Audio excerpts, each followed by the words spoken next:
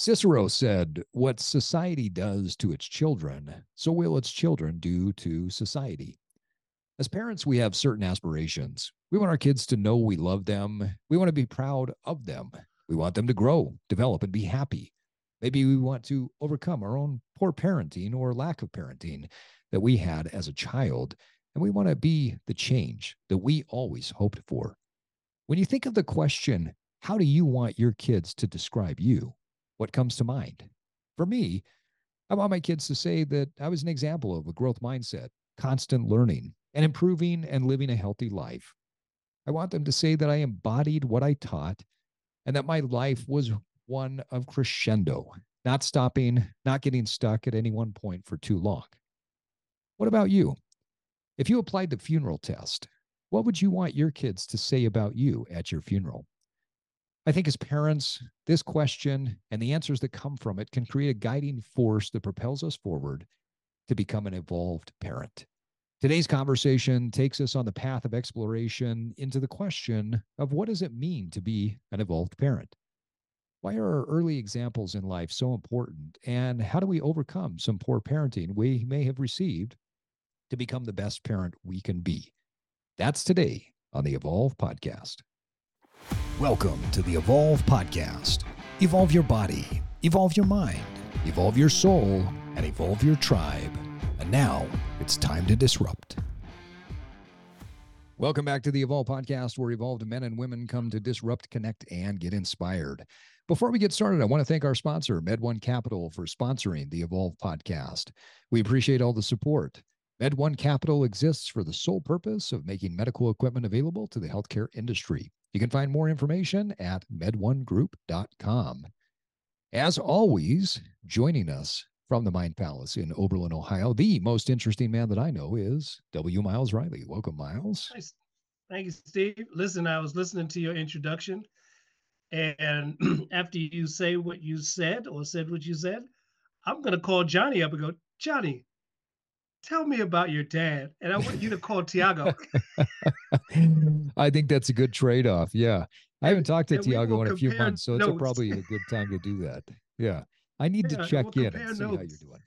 you're doing. I love that. Yeah. I'm not sure what he's going to say today because I woke him up and we had a conversation about making sure that he's getting up at the same time because school starts in just a few days. And so we've had the conversation of your bedtime and your rise time need to be pretty consistent. Otherwise, you're going to run into a brick wall when school starts. So that might be Well, a loaded question I, today. I just went through a slightly moderate hell with my son. We like slightly moderate hells. We're not so sure about full blown hell, but slightly moderate. He's too good of a kid. He'll never take me to full blown hell, but he sure I gets would his agree. toe in there every once in a while. Nice, nice. Well, and somewhere in the mountains of Utah, I am Steve Cutler. Today's guest is my good friend, Scott Jones. Scott is a relationship expert, a licensed clinical mental health therapist, a public speaker, organizational consultant, and owner and director of Stillwater Academy. Scott has been working with adolescents and their families for over 25 years. He was the creator and director of Project Impact, a community-based drug and alcohol treatment program for adjudicated youth in Georgia. With over 25 years of experience in the adolescent treatment industry, Scott understands that change requires risk and healing and can only happen in a safe and nurturing environment. Scott takes a strength-based approach relating to and a relational approach to therapy and loves helping people discover their unique strengths and see their inherent value, oftentimes for the first time. Scott specializes in working with clients who have co-occurring issues that often occur with addiction, such as depression, anxiety, trauma, and attachment issues. Scott particularly enjoys working with clients who have experienced trauma and loss. And when not at work, Scott can be found on the soccer pitch, refereeing amateur, high school, college, semi-pro, and professional soccer. Or for those of you listening across the pond, football. He serves on the Utah State Soccer Referee Committee and loves mentoring up-and-coming referees. He enjoys golf, running, cycling, and anything that has to do with water and sand. Scott has completed several half marathons, Lotoja, and the Salt to Saint cycling events. And for those who have not heard some of our other episodes, Lotoja is a race that goes from Logan to Jackson. Look it up. It's not for the faint of heart. And neither is Salt to Saint. That basically goes from Salt Lake City all the way down to Las Vegas, right? Sin City? St. George. St. Yeah. George. Oh, St. George. St. George, too. Okay. Still not easy. Scott and his wife, Mikkel, are the proud parents of 3 amazing kids, 3 kid in-laws, and 3 grandchildren. Let's just keep it at 3s. And his favorite title is Opa. Scott Jones, welcome to the Evolve Podcast. Thanks, Steve. That bio is way too long. It's too long. Well, Who when wrote you've been that? doing what you've been doing for so long, the bio just tends to pick up more stuff. Well, we're excited to have you, though. I mean, you've got a great background in this space. And it's a conversation that I think you and I have had multiple times. And Miles and I have had more times than we can count. In fact, I was telling a client the other day about a conversation that I had with Miles, and he said, "Oh, is that a podcast episode?" And I said, "No, that was just a phone call." We have the best podcast episodes that are never recorded. It's through most of our phone calls, right? Yeah, we're like the proverbial jazz musicians, where you hear about the best jazz comes from practice and rehearsals. Yeah. They go to actually perform, and they're great performances, but they weren't like the practices. And nobody was there, or there was a small group that was there. So just believe us that if you're listening to this podcast and you say, wow, how could it get any better? Oh, believe me, it does. It just happens on the phone calls with Miles and I. Well, Scott, as we talked the other day, I had mentioned that I had sent a message to a few of my friends who are pretty passionate about being the best father they can be to their kids. So I wanted to start with a few questions and just talk about a few topics that they brought up. Does that sound good? Sounds great. Yeah, Great. I like your question there, the first that you were in your intro. I love that. It's a great question. It's a pretty powerful question. I'd actually like to start there. So that first question, when we think about as a parent, what would you want your kids to say? How do you want your kids to describe you? Why do you think that's such a powerful question? Well, because I don't think we think about it much, right? We just get in the day-to-day grind of things, and we're not very intentional about things. But when you stop and think about, you called it a funeral question, right? If you're at my funeral, how am I going to be remembered? Yeah. That takes some thought. My wife and I talked about that the other night. You know, what do you want your parents to say? And it was interesting because we were different. We were pretty different. Some commonalities, but you know, things that are important to her, not necessarily the things that are important to me. And I think that's okay. Yeah, And definitely. it's a good, I feel like this conversation we're going to have today, Steve, I don't know where it's going to go exactly, but I call it same boat therapy, right? Because we're all in the same boat. I've been doing this for a long time, but that doesn't mean I have the answers. And so it's really a little same boat therapy today. I like that. I think we've, what's that TV show on Apple? I think we were joking about it one day, where Harrison Ford and Jason Segel, they're counselors or psychologists, and they, you see them going and talking to each other, right? So even experts need to have these conversations with other people because we are all in that same boat. And so I think for anybody that's listening to this today, I hope they take the mindset of, hey, I want to learn and grow, but I'm also in the same boat as these guys talking here. So let's talk about modeled behavior. You know, one of my friends, he said, I've really struggled as a parent to fight back against the bad modeled behavior that I experienced when I was growing up. And I imagine many of our listeners feel the same way. What would you tell a parent who had what they thought was poor parenting as a child? There's a couple thoughts that my first thing would say is, yeah, me too. Everybody, we all had poor parenting. Every single one of us had poor parenting growing up, even if we have, great parents with great skills, because there's no, it's a full contact sport parenting, right? And you don't get a playbook. So the first thing I would do is just, give yourself a little bit of grace in that, right? Okay. So you're recognizing some things that you don't want to repeat, or maybe you want to do different. Great. That is a great place to start. And then the next place to go is, give yourself some grace and probably give your parents a little grace, because I really have a mantra that we do the best we can. People are doing the best they know how to do. Yeah. And, one of the things that I've loved about our conversation, Steve, and even the whole kind of theme of your podcast is, let's evolve, let's get better, let's get more skills.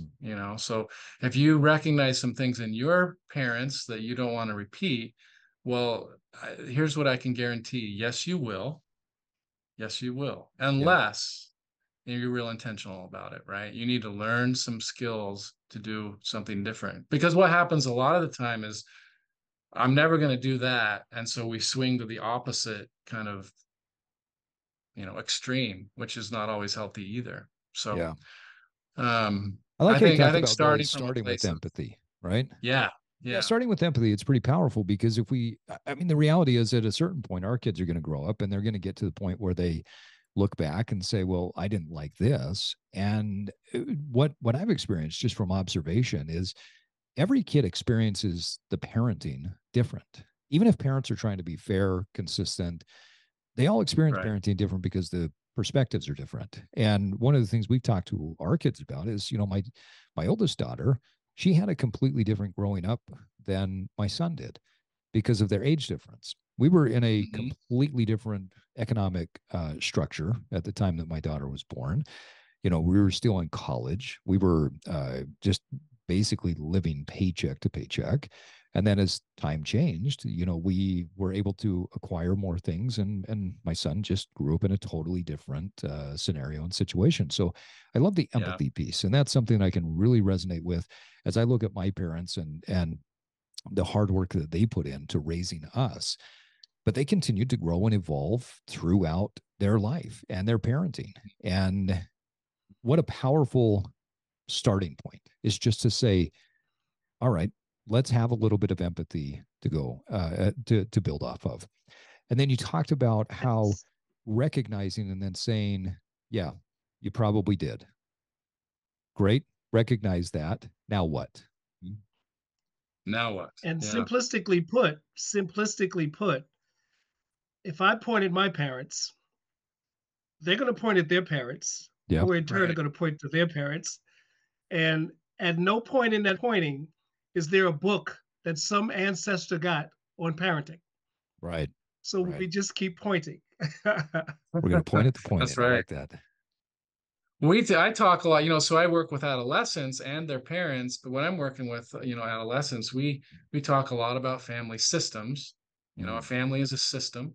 That system changes and evolves, and we talk a lot about that generational piece that you're talking about, Miles. The idea that this isn't, your behaviors, teenager that I'm talking to, this goes back generations, right? This goes back generations and generations. You have a chance to change the tree, right? You can do something different about it right now. And if you, talking to the adolescents still, but this applies to parents, if they can change the tree a little bit by learning some better skills, having more awareness, doing some things differently, that's not only going to affect the tree, beneath them, that goes backwards too. That's going to have an impact on parents.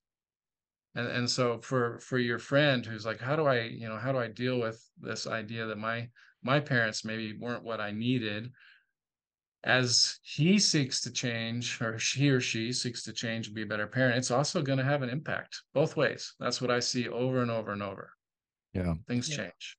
It's pretty powerful to think about how much our ancestry, the choices, the decisions that our ancestors made, and also to the biology, what DNA are they passing on? I had a conversation with my one of my brothers one day, and he asked me the question. He said, hey, did you realize that our great grandfather had committed suicide? And I said, yeah, it was pretty widely known. I mean, he was a famous guy. He was the second governor of Utah, a very prominent banker. And towards the tail end of his life, it was believed that he took his life through a self-inflicted gunshot wound. And my brother looked at me and says, I had no idea that was the case. Why have we never talked about this? I mean, you think about that this mental illness whatever it is, in any shape or form, has a tendency to get passed down through the DNA. And so he goes, why have we never talked about this? I said, well, I don't know. I guess I just knew it. You knew it. I thought everybody knew it. He goes, we got to open up this conversation. We need to be talking about mental health and the importance of mental health. And if that is something where aspects of that are genetically passed on, then this needs to be an open conversation. And we need to have those types of conversations and just be real about it. But far too often, those things aren't talked about. Yeah, exactly. Hey, the other thing, we'll get into this probably more as we talk, but you need to drop the comparison game and your own shame, deal with that piece. Yeah, great point. We're looking around, comparing and it's ourselves so to easy others. to do.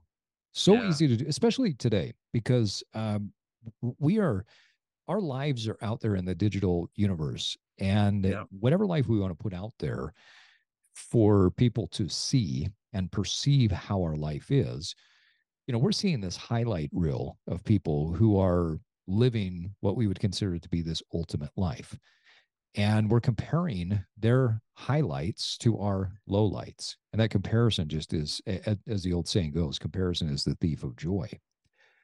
Scott, how would a person start to overcome becoming a carbon copy of their parents and the challenges that maybe their parents have? Yeah, I think so. Once you have that empathy piece and you're start dealing with your own shame, I think that you have to decide what you want to be as a parent, right? You talked about being in college and having your own daughter. You're just surviving. You're keeping your head above water at that point, right? Right. I don't know how much time you had. I was in the same boat. I didn't have a lot of time to decide what kind of parent I wanted to be in those moments, right? But it's got to be intentional. So getting help, and that, to me, that's more than just going down to the local bookstore and getting a self-help book, but talking to professionals, getting your own therapy, doing your own work. I mean, I'm a therapist, and I started doing my own therapy with my dad just as recently as 10 years ago. Wow, he passed away, and it brought some stuff up, and I thought, oh, I guess I have some stuff to work on. So that never stops. I don't think that ever stops. But I think being intentional, even so far as going to, write it down, what do I want my kids to think about me, is a really powerful tool. And then keeping that somewhere where you're referring to it. Writing it down, I think that's a super powerful thing. Go ahead, Miles. I think it's interesting. I'm hearing this. And this is the first time I've ever processed it like this. If we're talking about raising human beings, then doesn't the label parenting kind of diminish? Because we're talking about connecting and guiding and being guided by another person. Our kids teach us just as much as we teach them. Yeah. And so it would seem like the whole idea of parenting just becomes this kind of boundary. But if we get after ourselves in a way to communicate better to another human being, that bleeds into all human beings. I'm just speculating here. I'm purely speculating. And this is the first time I've ever heard. You're speaking my language, Miles, because to me, it's all about connection, right? Obviously. And that looks different when your kids are 2 than when your kids are 17. That looks a lot different. And one of the hangups that parents fall into that I work with is they don't adjust. They might have been a great at that relationship piece when they're little, but now that the kid has some autonomy and needs to start pushing back, a teenager's job is push back. That's what we want them to do. That we want them to kind of test the boundaries. The kids that test the boundaries and push back in healthy ways, right? They go on to be the most successful adults. That's okay. Their job is to push. Our job as a parent is to be consistent, hold those boundaries, healthy boundaries, while keeping the connection number one. Connection is what it's all about. Absolutely. And this idea we use, you ever heard the word Ubuntu? Do you know Ubuntu? No. What is that? Right. So we don't have time. You're gonna have to look it up. It's a way How of do you being. spell it? So Ubuntu, Ubuntu. Okay. Ubuntu. So it's an African word, but it kind of is translated I am because we are. Oh, interesting. Powerful. And it's this idea. I mean, you kind of just said it, Miles. Like I am me because of my relationships. Yeah. Without those relationships, I'm a different person, right? So as a parent, if we're always trying to be in that place where we're nurturing the relationship and doing that in a systematic way, that's really, really important.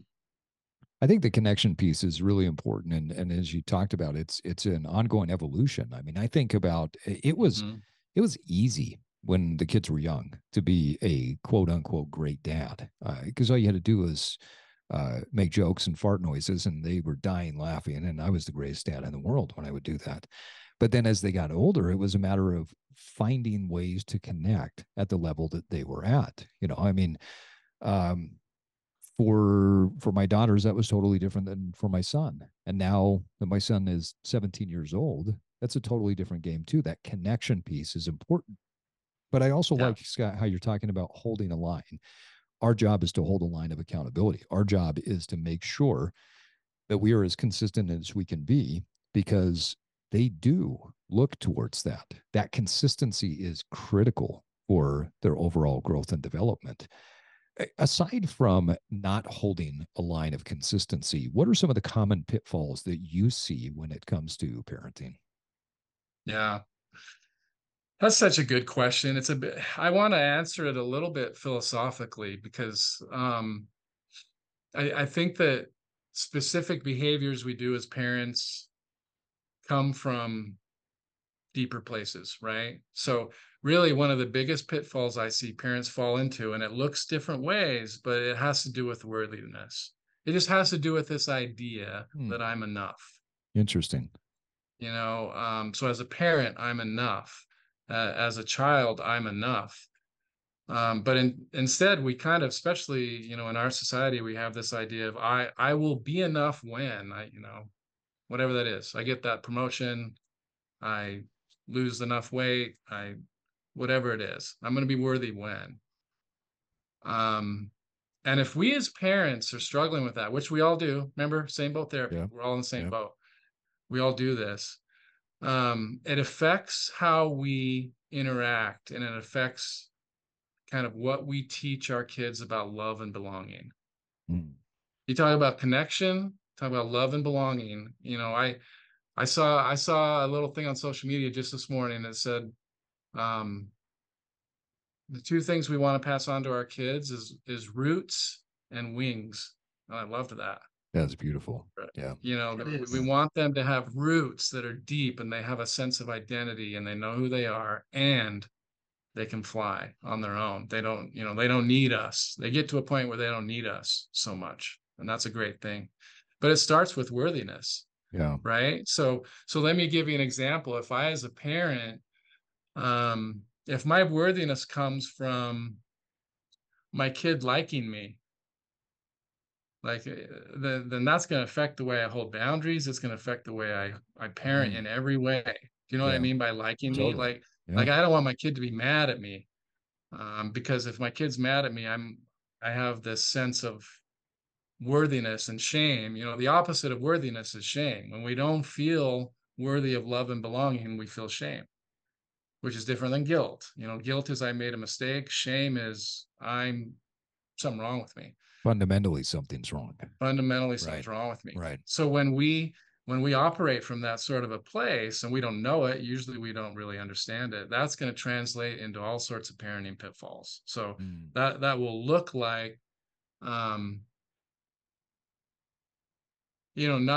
being able to handle when our kid is not doing what we want them to do.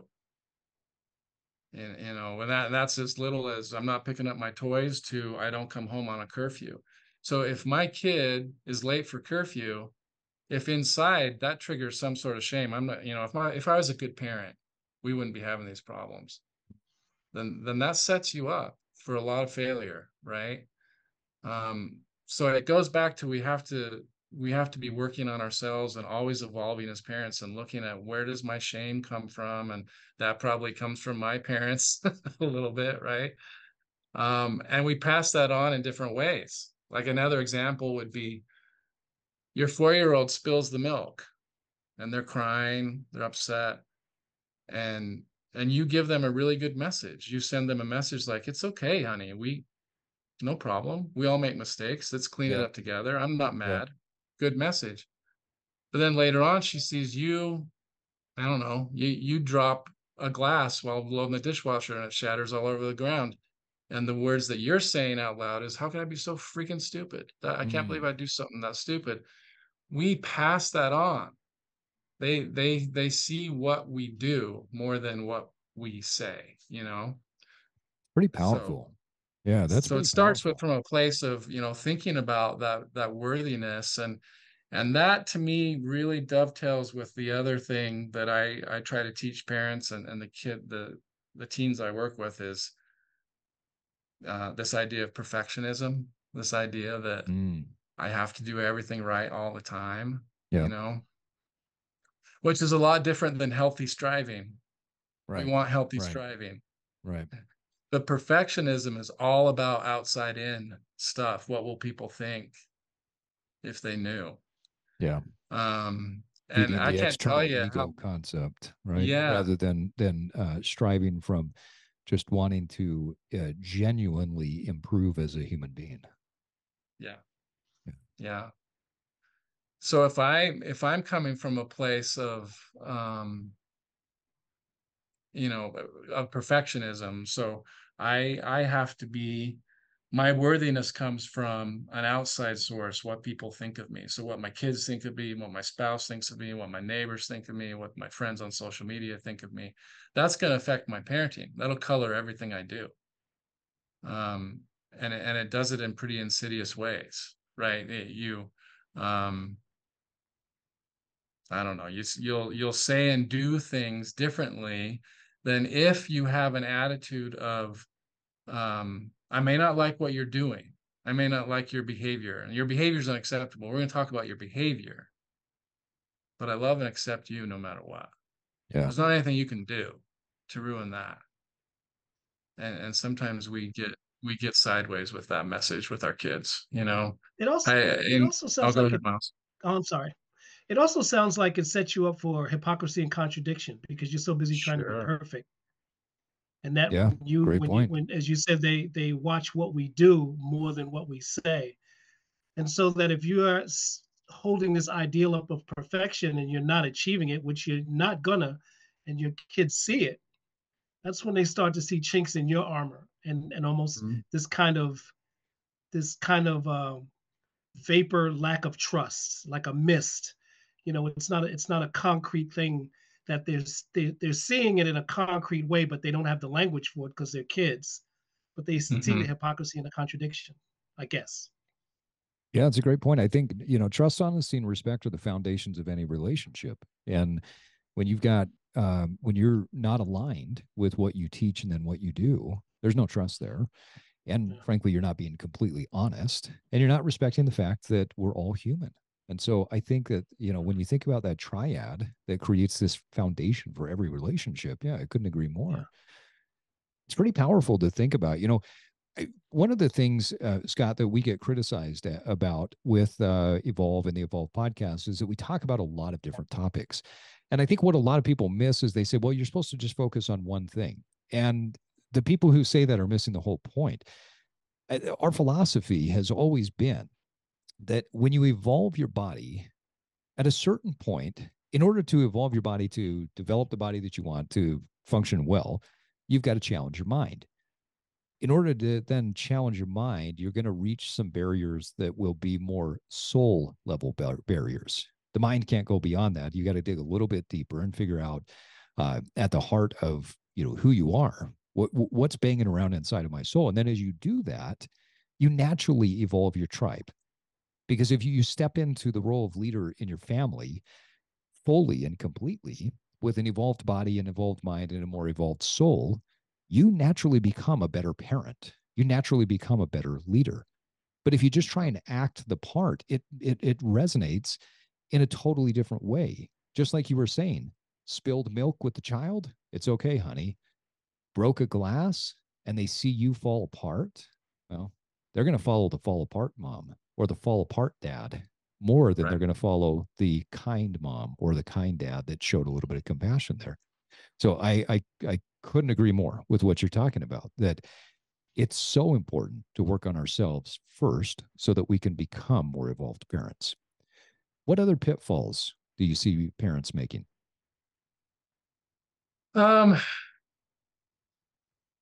know, that I see these things, and I really take a systemic approach to things, right? And so specific pitfalls I see kids or parents using with their kids, and when I'm working with adolescents, right, it's the stuff that they can see right through. When we're manipulating them to get what we want, you know, getting back to shame. The problem with shame is it really works. It's a great behavior modification tool. Yeah. Yeah. Why are you so stupid? Why would you make a decision like that? You know, we've treated you better. You know, those types of messages. Yeah. Gets short-term results. Always. Always. But it doesn't help a person change behavior. Right. So using shame talk versus kind of solution focused talk in our parenting is a big pitfall. So give an example of that. I think it's pretty powerful. So what's the difference between shame talk and how did you describe it? Solution focused, right? Yeah. So the way I think about it is, so think of a problem you're having with your kid. I don't know. Okay, what's one you guys struggle with? Anything come up? Well, something came up. My cousin, it's glaring in my cousin because he grew up in pretty dire circumstances, and he ended up becoming a doctor, a pretty prominent doctor, a big house, and then his kids were coming up. He had 3 kids, and he would always shame his kids about what he had, because the kids, you know, growing up in a certain amount of affluence and luxury. And one of the things he always did with them is that when they did something wrong, you can't believe how I grew up, and you guys have it made. And that's how he used to try to shame them into better behavior with whatever it is that they had done. Yeah. Yeah. Why aren't you grateful? You need to be grateful for this. Yeah. Yeah. Yeah. That's a good example. I think that if you think about a behavioral issue that might be happening, that you're struggling, how do I deal with this with my child? One way to do it is to assume that that's happening because what do we say about troubled kids? That they're unmotivated, they're manipulative, they're lazy, they're oppositional, all those things, right? And if they're those things, what are we going to do as a parent?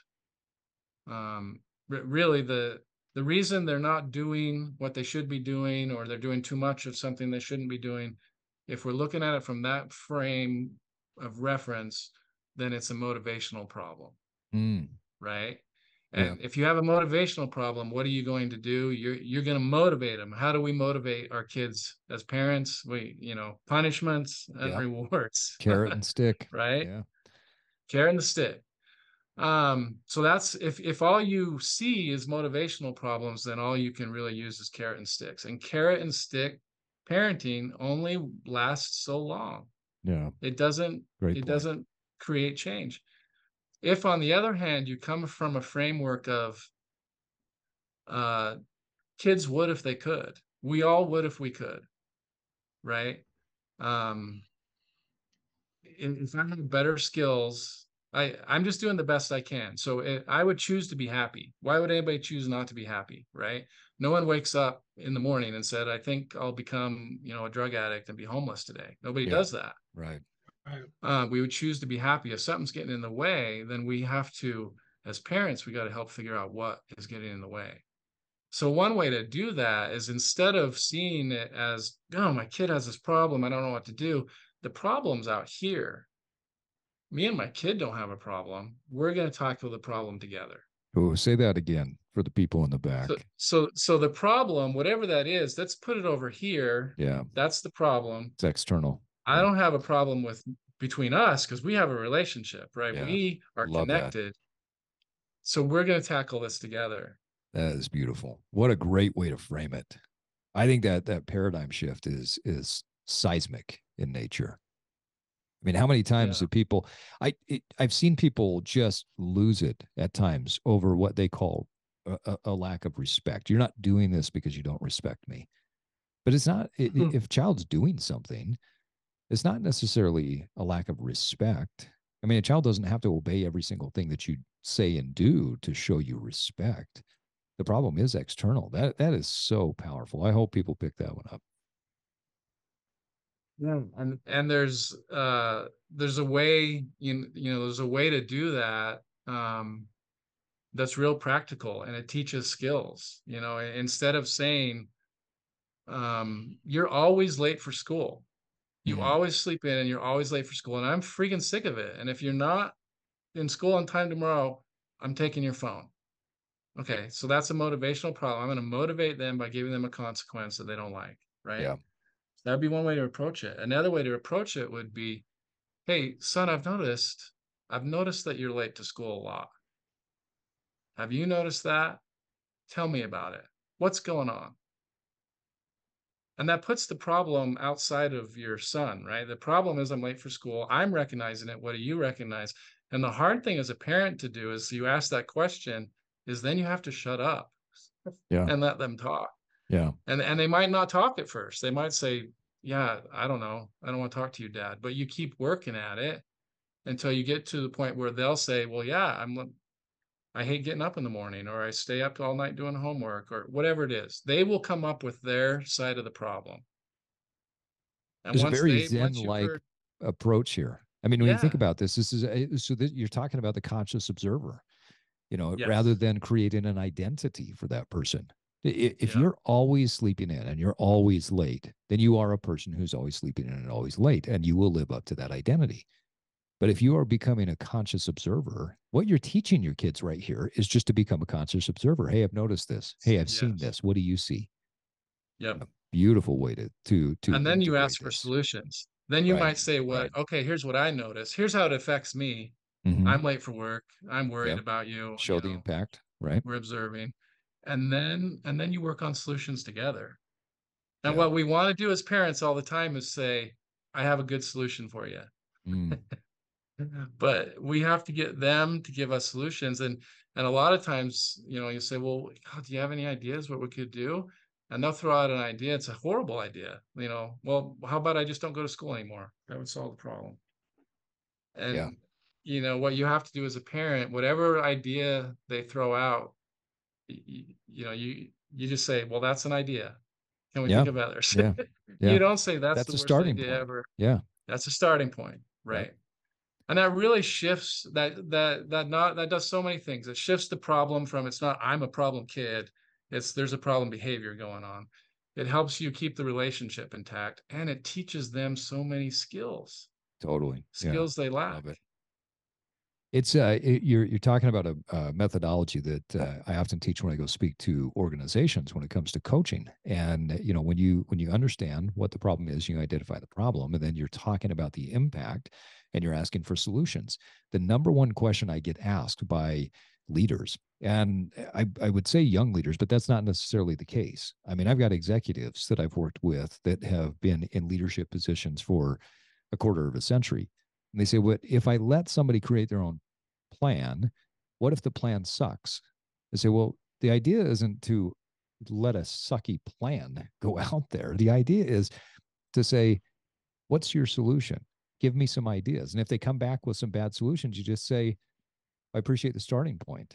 I think we're kind of in a brainstorming phase. So how about we continue to brainstorm until we find a solution that's going to work to meet all of the objectives we talked about? And that trains the brain to shift, right? Whatever, if you throw it out there that, hey, here are the objectives that we're going for, the thing you thought about might not fully be the solution. Now you're training your child to think and expand further. In fact, my kids probably hate it, but it works.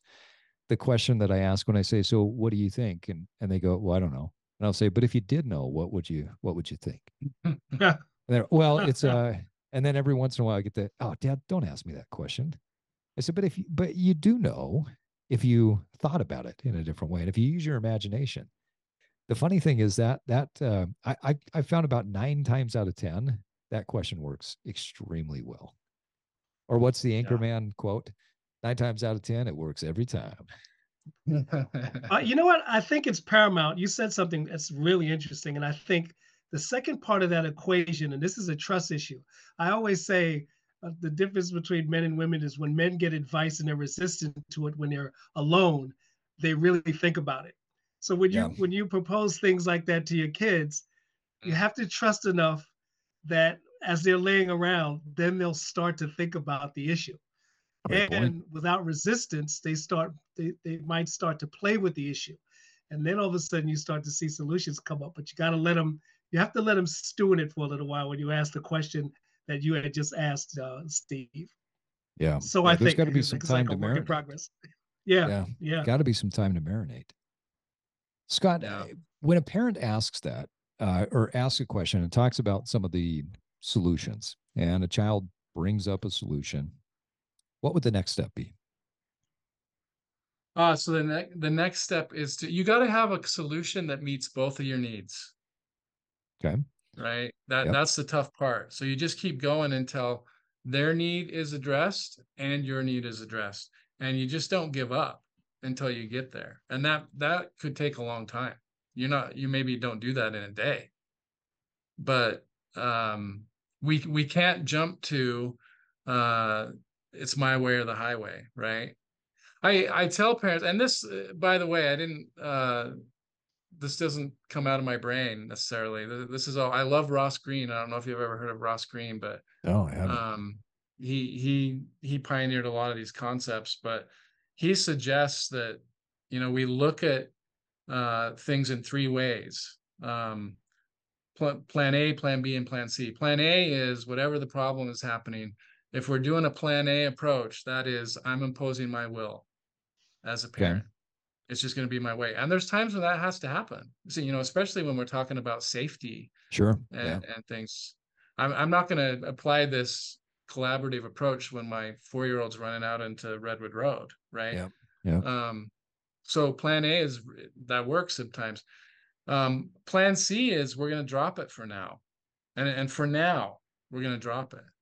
We can't solve every problem right now because relationship is the most important, right?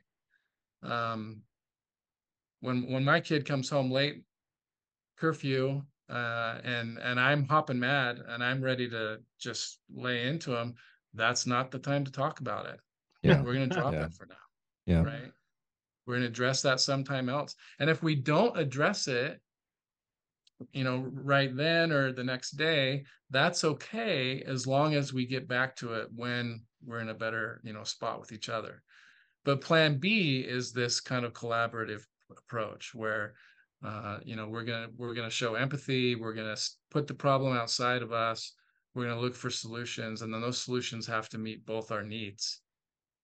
And we're gonna collaborate on that, and then we're gonna follow through, right? And it's so simple. So I have 3 kids. My oldest is a daughter, and she has 2 kids of her own. And we were in Disneyland. I know that's one of Steve's favorite places, I heard recently. Yeah. We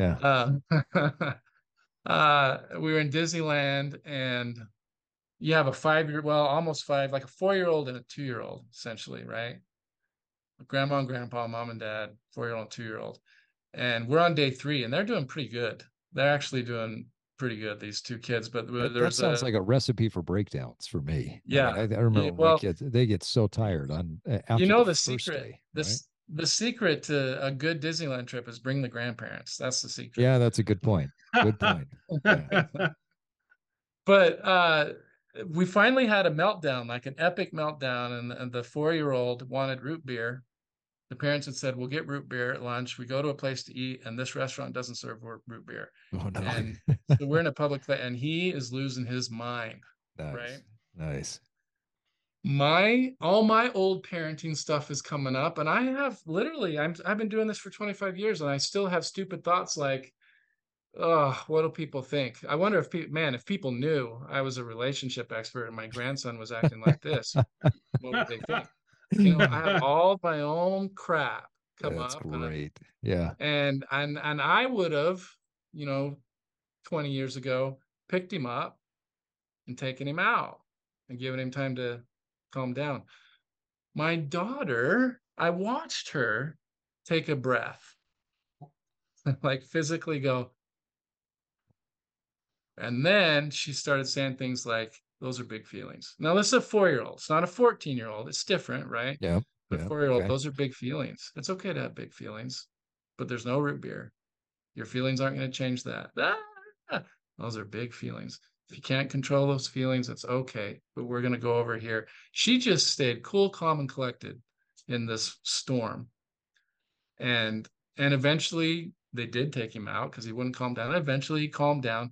But when he calmed down, they immediately went into that problem solving kind of collaborative approach and got him to a place of, okay, we're going to find a place that has root beer, but we're going to do it after lunch. And he came back in and finished his lunch. Nice. And then grandma and grandpa spent the next 3 hours trying to find a place to get root beer. Apparently, root but beer is not as prevalent. I was so enthralled. I was like, that's fantastic parenting. What a great example. Yeah, it goes back to what Miles I talked about. loved We that. learn from kids. You know, our Yeah. kids teach us and bring things out. I think there's one of the important lessons there is when we talk about the psychological state, right? We've got trait psychology, we got state psychology, the psychological state that you're in that moment. You might be flooded with a lot of emotion. You may be, you know, starting to feel a sense of embarrassment or frustration, and really being a leader as a parent dictates that you pause, that you understand what your emotion is, and then you ask the question, okay, so what? What am I going to do? Now what? What am I going to do? So I may feel this way. I might feel frustrated or embarrassed or upset that my child is yelling and screaming about root beer. So what? What am I going to do? I've seen over the years where when a child is upset and crying, then the parent takes it to another level. And now you have two people throwing tantrums. One's just larger and stands over the other one. And that's always baffled me. Not to say I haven't lost my temper, right? I mean, I'm not, I'm like you said, same boat. But my methodology, my approach was always to look at what was going on and to say, okay, if we're heightened here, the only way to bring it down is to remain calm and to remain stoic and to remain, you know, in this position where we can eventually get to the point where we can have a conversation. Because if you match energy and you go even higher, well, you're just showing your kid what's supposed to happen when things don't go wrong or don't go right. They're having a tantrum over root beer. Now you're having a tantrum over them having a tantrum. Yes. Right? Yeah. So what an amazing example your daughter set. I talk with parents all the time about when your kid is having a storm, you have to remember that storm is not about you. Yeah. They're just having a storm. Point. Yeah. But if you think it's directed towards you, then you might add to the storm, right? And now we have a class 5 hurricane going on. Yeah. But if they're just storming, that's okay. We can help them de-escalate that. They've got to be the eye in the storm, right? They've got to be the calm. They've got to be the calmness to bring the storm and the hurricane down. Yeah. Yeah. What a great example. I love how you talked about breath. Can you talk a little bit more about why breath is so important in those critical moments with kids? Yeah. Well, you know, breathing, obviously none of us do it right most of the time. Yeah. I agree with that 100%. You preach that. And so when we take time to take a breath, that calms us down at a limbic level, right? Yeah. Even beneath consciousness, it tells us it's going to be okay. And it takes us out of that fight, flight, freeze response that is so easy to go into when we are stressed.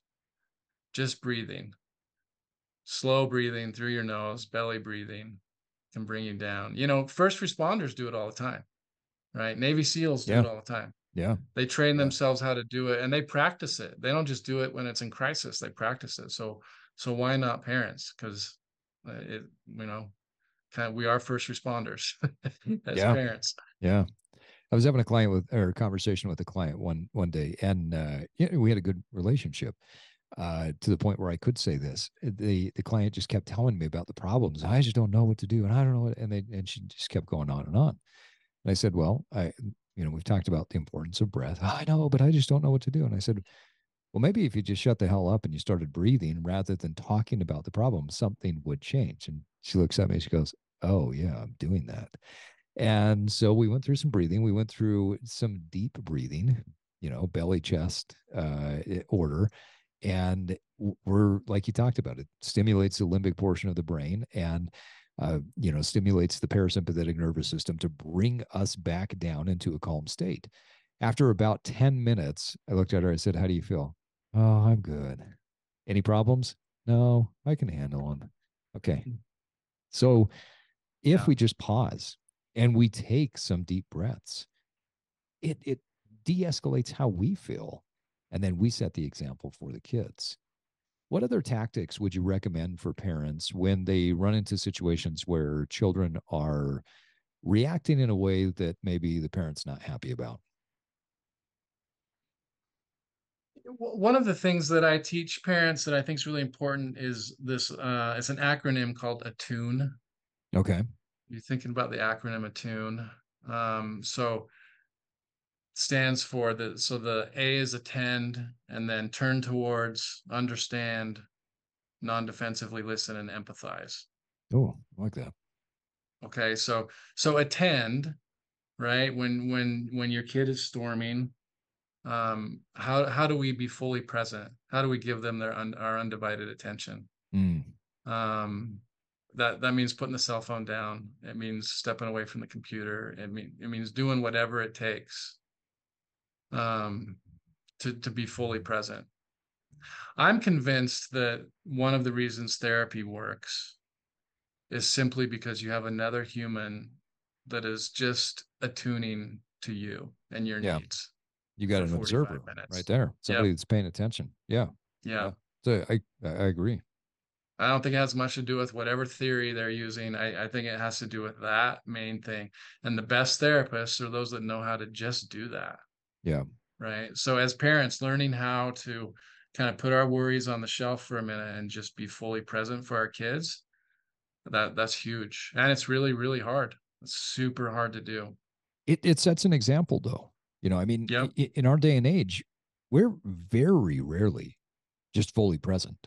I mean, how many times do you walk into a room and you see, I was going to say kids, but it's not even kids anymore. Like, you go into a restaurant, you walk into a room, and there's a group of people sitting around, friends, family, whatever. And every single one of them is on their own phone.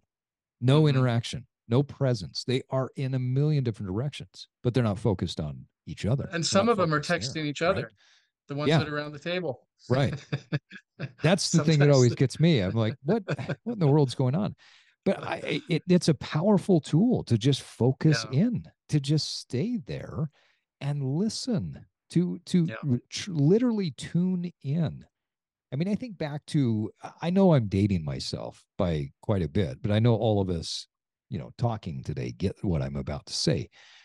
Radios, when I was a kid, you had a knob, you had a dial that you had to turn in order to get the radio station that you wanted. And so if I wanted to go from one radio station to another radio station, I would turn the knob and that would move the dial. And I was literally tuning in to that radio station. And in between there, you'd hear some static. And the way I've always envisioned tuning in and becoming attuned is that same way, that in between being focused, there might be a little bit of static. And until I can get my full presence, my full focus there, I'm still going to have a little bit of static. But tuning in really allows us to capture what's there. So absolutely love that concept. I love that. It's a great metaphor. The turn towards is important too. And that literally turning towards, using our body language to communicate safety, and physically turning towards, making eye contact. Getting on their level, right? I mean, I'm 6'6". that's different for me than it is for you, Steve. No Yeah. offense, right? No, I'm not Because 6'6", and yeah, you're not you always look 6'6". down upon me when we talk. So it means Which getting most on the people do. I'm not a same tall guy. getting on the same level.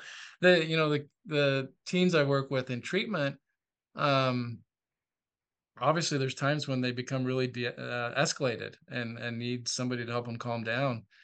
And my first thing is using body language, to not be too close, not be too far.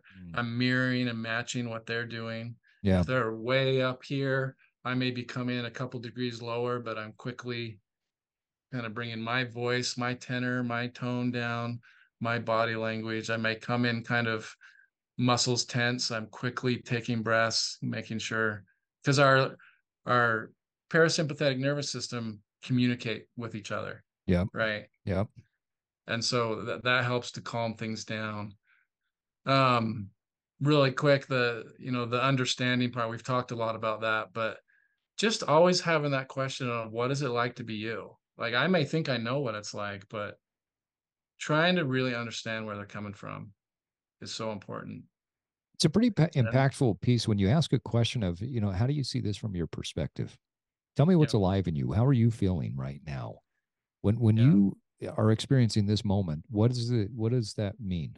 I'm experiencing a certain way. How are you experiencing it? So it's pretty impactful. I mean, I read something probably 2 decades ago that I have held on to, that I believe it was in one of Stephen Covey's writings, where he said that aside from food, water, and shelter, that the number one need that all humans have is the need to be understood. And what a powerful lesson that is. Okay, so we've got the ATU of the attune, right? Okay, yep. So Anna's non-defensively listen. So all these are pretty related, right? But yep. That's separating, our wants and needs from their wants and needs and just listening. And that's hard to do too. So we're not interrupting. We're not listening just to formulate our response. We're really listening and trying to, do some reflective listening to them, which then applies to the last step, which is empathy. How do we show empathy? And try to take their perspective. I was thinking about this. Oh yeah, go ahead. Sorry. I was going to ask you a an question example about listening and getting triggered, Okay, but we'll come back to that. Now, No, ask your question.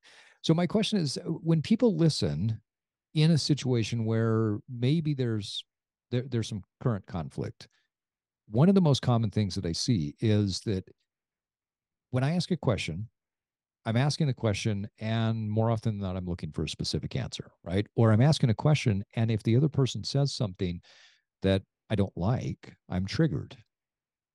What would you recommend to people when going into a situation like this to not be triggered, or to be aware of those triggers, to manage those triggers? Yeah, there's nothing wrong with being triggered. It's what we do with the trigger, right? Yeah. I mean, we're going to get triggered.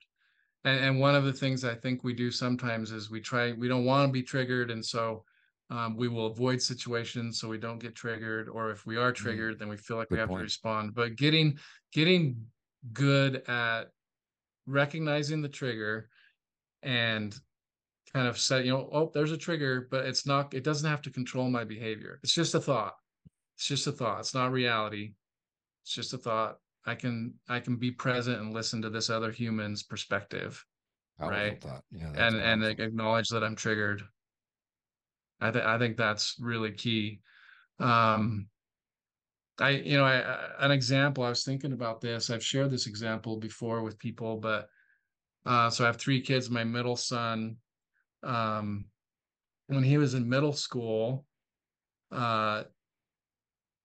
he and I would battle over homework daily, right? It was just always a struggle getting him to sit and do some homework. And we were always in conflict about it. I felt bad about it.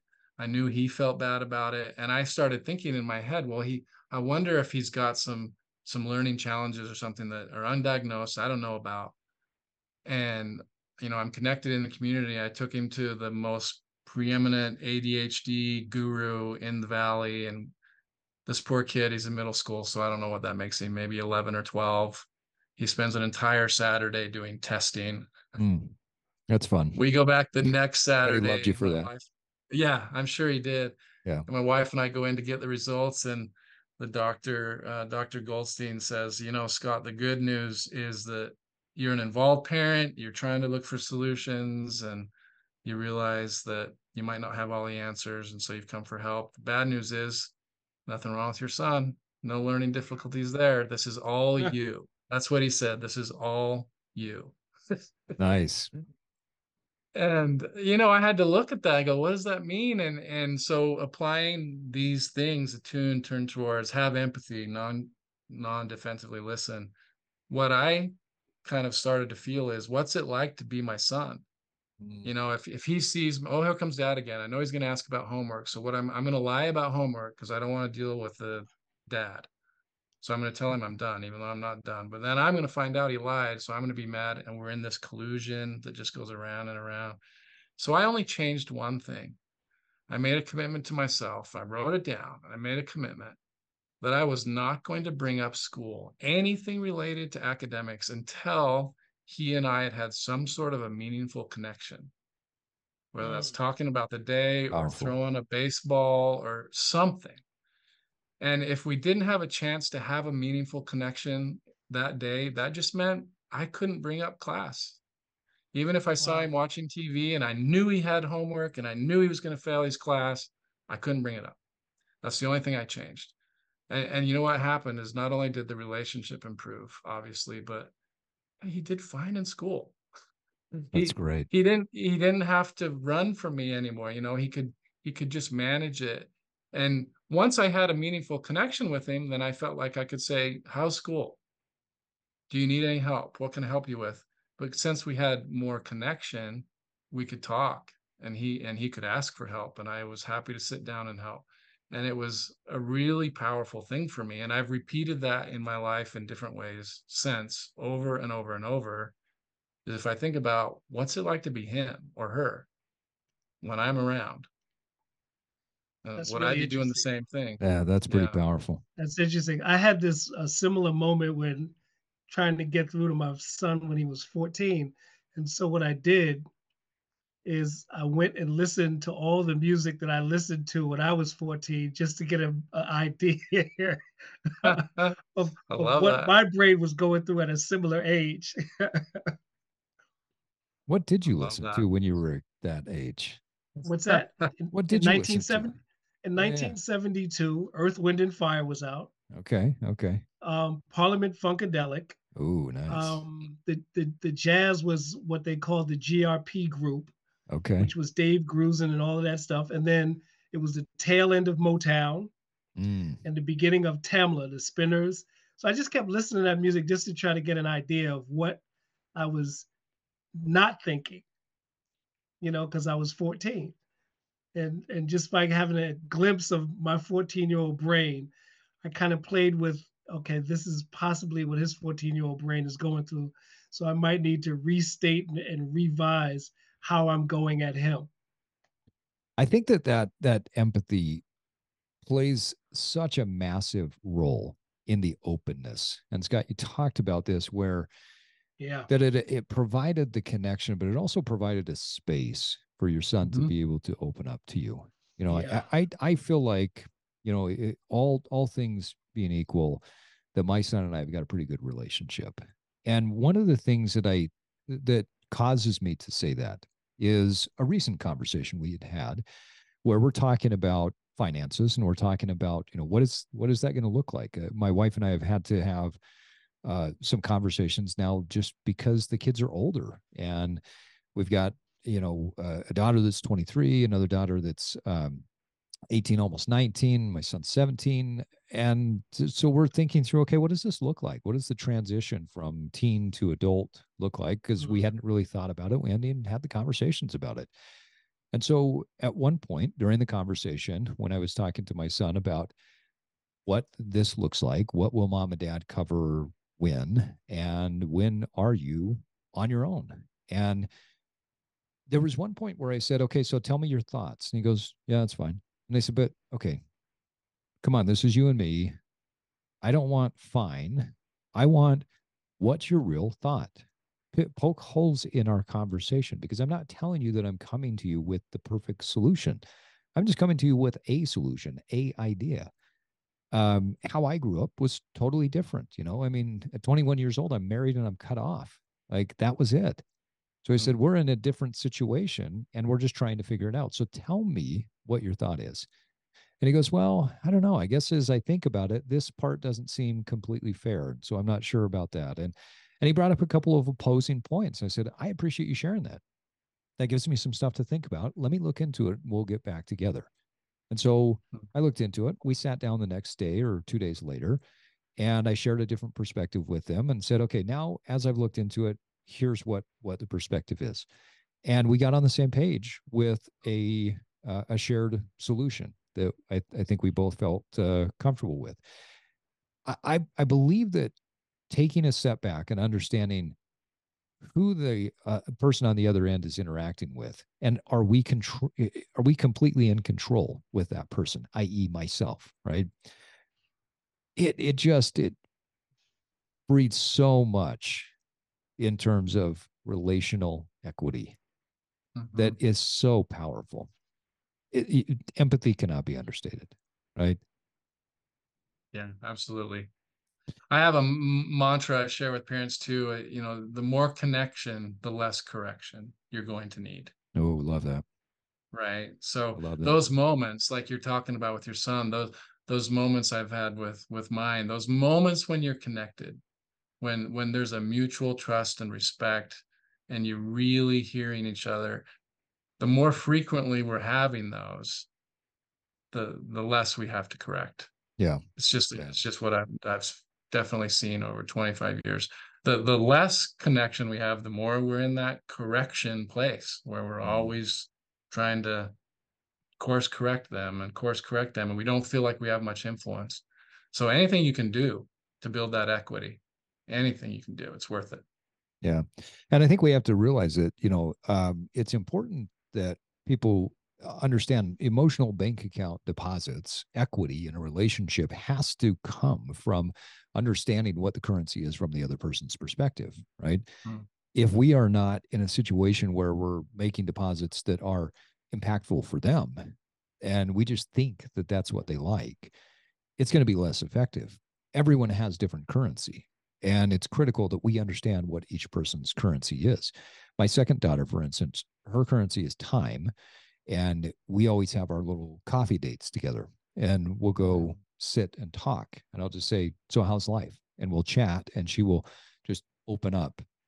And my oldest daughter, her currency is, believe it or not, like being able to solve problems.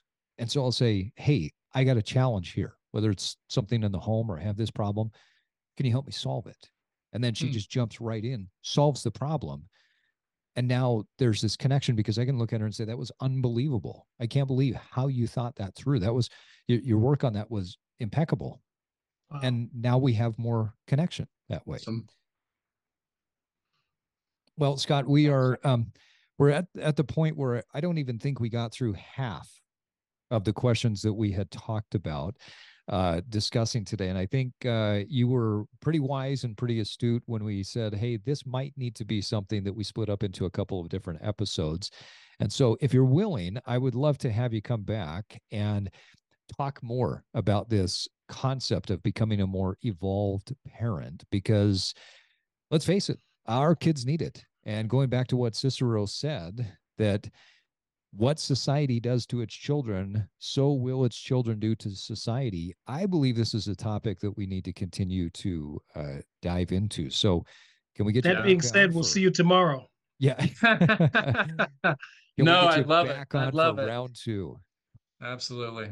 I would love it. Well, I think we've covered some great topics that are going to help our listeners to evolve as parents. And hey, listeners, round 2 is going to be coming up. I will get with Scott. We'll get it on the schedule. And we are going to bring you round 2 of this evolved parent. We're now going to call it a series. Maybe, Scott, we talk it through and it might be a 3-part series. I don't know. If you can stand talking to Miles and I for that long. I mean, you and I talk quite a bit during the week. So hopefully it's not too much. But some great topics there. Well, and on that note, folks, it is time for us to wrap up another episode of the Evolve podcast. Scott, what a great conversation. And we're so grateful that you came on today. Thanks for coming on, sharing your knowledge and wisdom with our listeners. What's the best way for people to get in touch with you if they have questions or they are in need of your services? Or recommend a book. I recommend a book of things that our viewers can take away. There you go.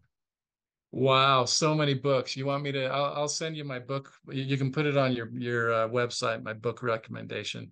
Oh yeah, we'll put it in the show notes. That'd be great. Yeah, I'd love to do that. So get a hold of me a couple ways. So the website for Stillwater Academy is stillwateracademy.org. You can get on there and kind of see what we're all about. My personal email is scott.jones@stillwateracademy.org. Great. Well, perfect. Well, listeners, make sure you reach out. We're going to talk about this in one of the next episodes, where too often we think we can do things on our own. And for some reason, there's a stigma about reaching out and getting help and getting coaching, getting counseling, getting the thing you need. I would encourage you to reach out. If anything has resonated with you today, don't wait. Get some help, get some coaching. Well, Scott Jones, thank you once again for listening to for jumping on and sharing this with our listeners. And hey, it was a pleasure having you. Yeah.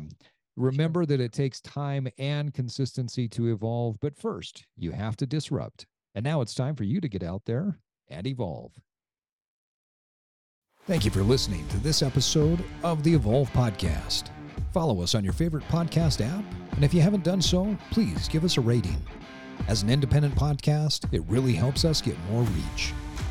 This podcast is part of our mission to help millions of people evolve into the best versions of themselves.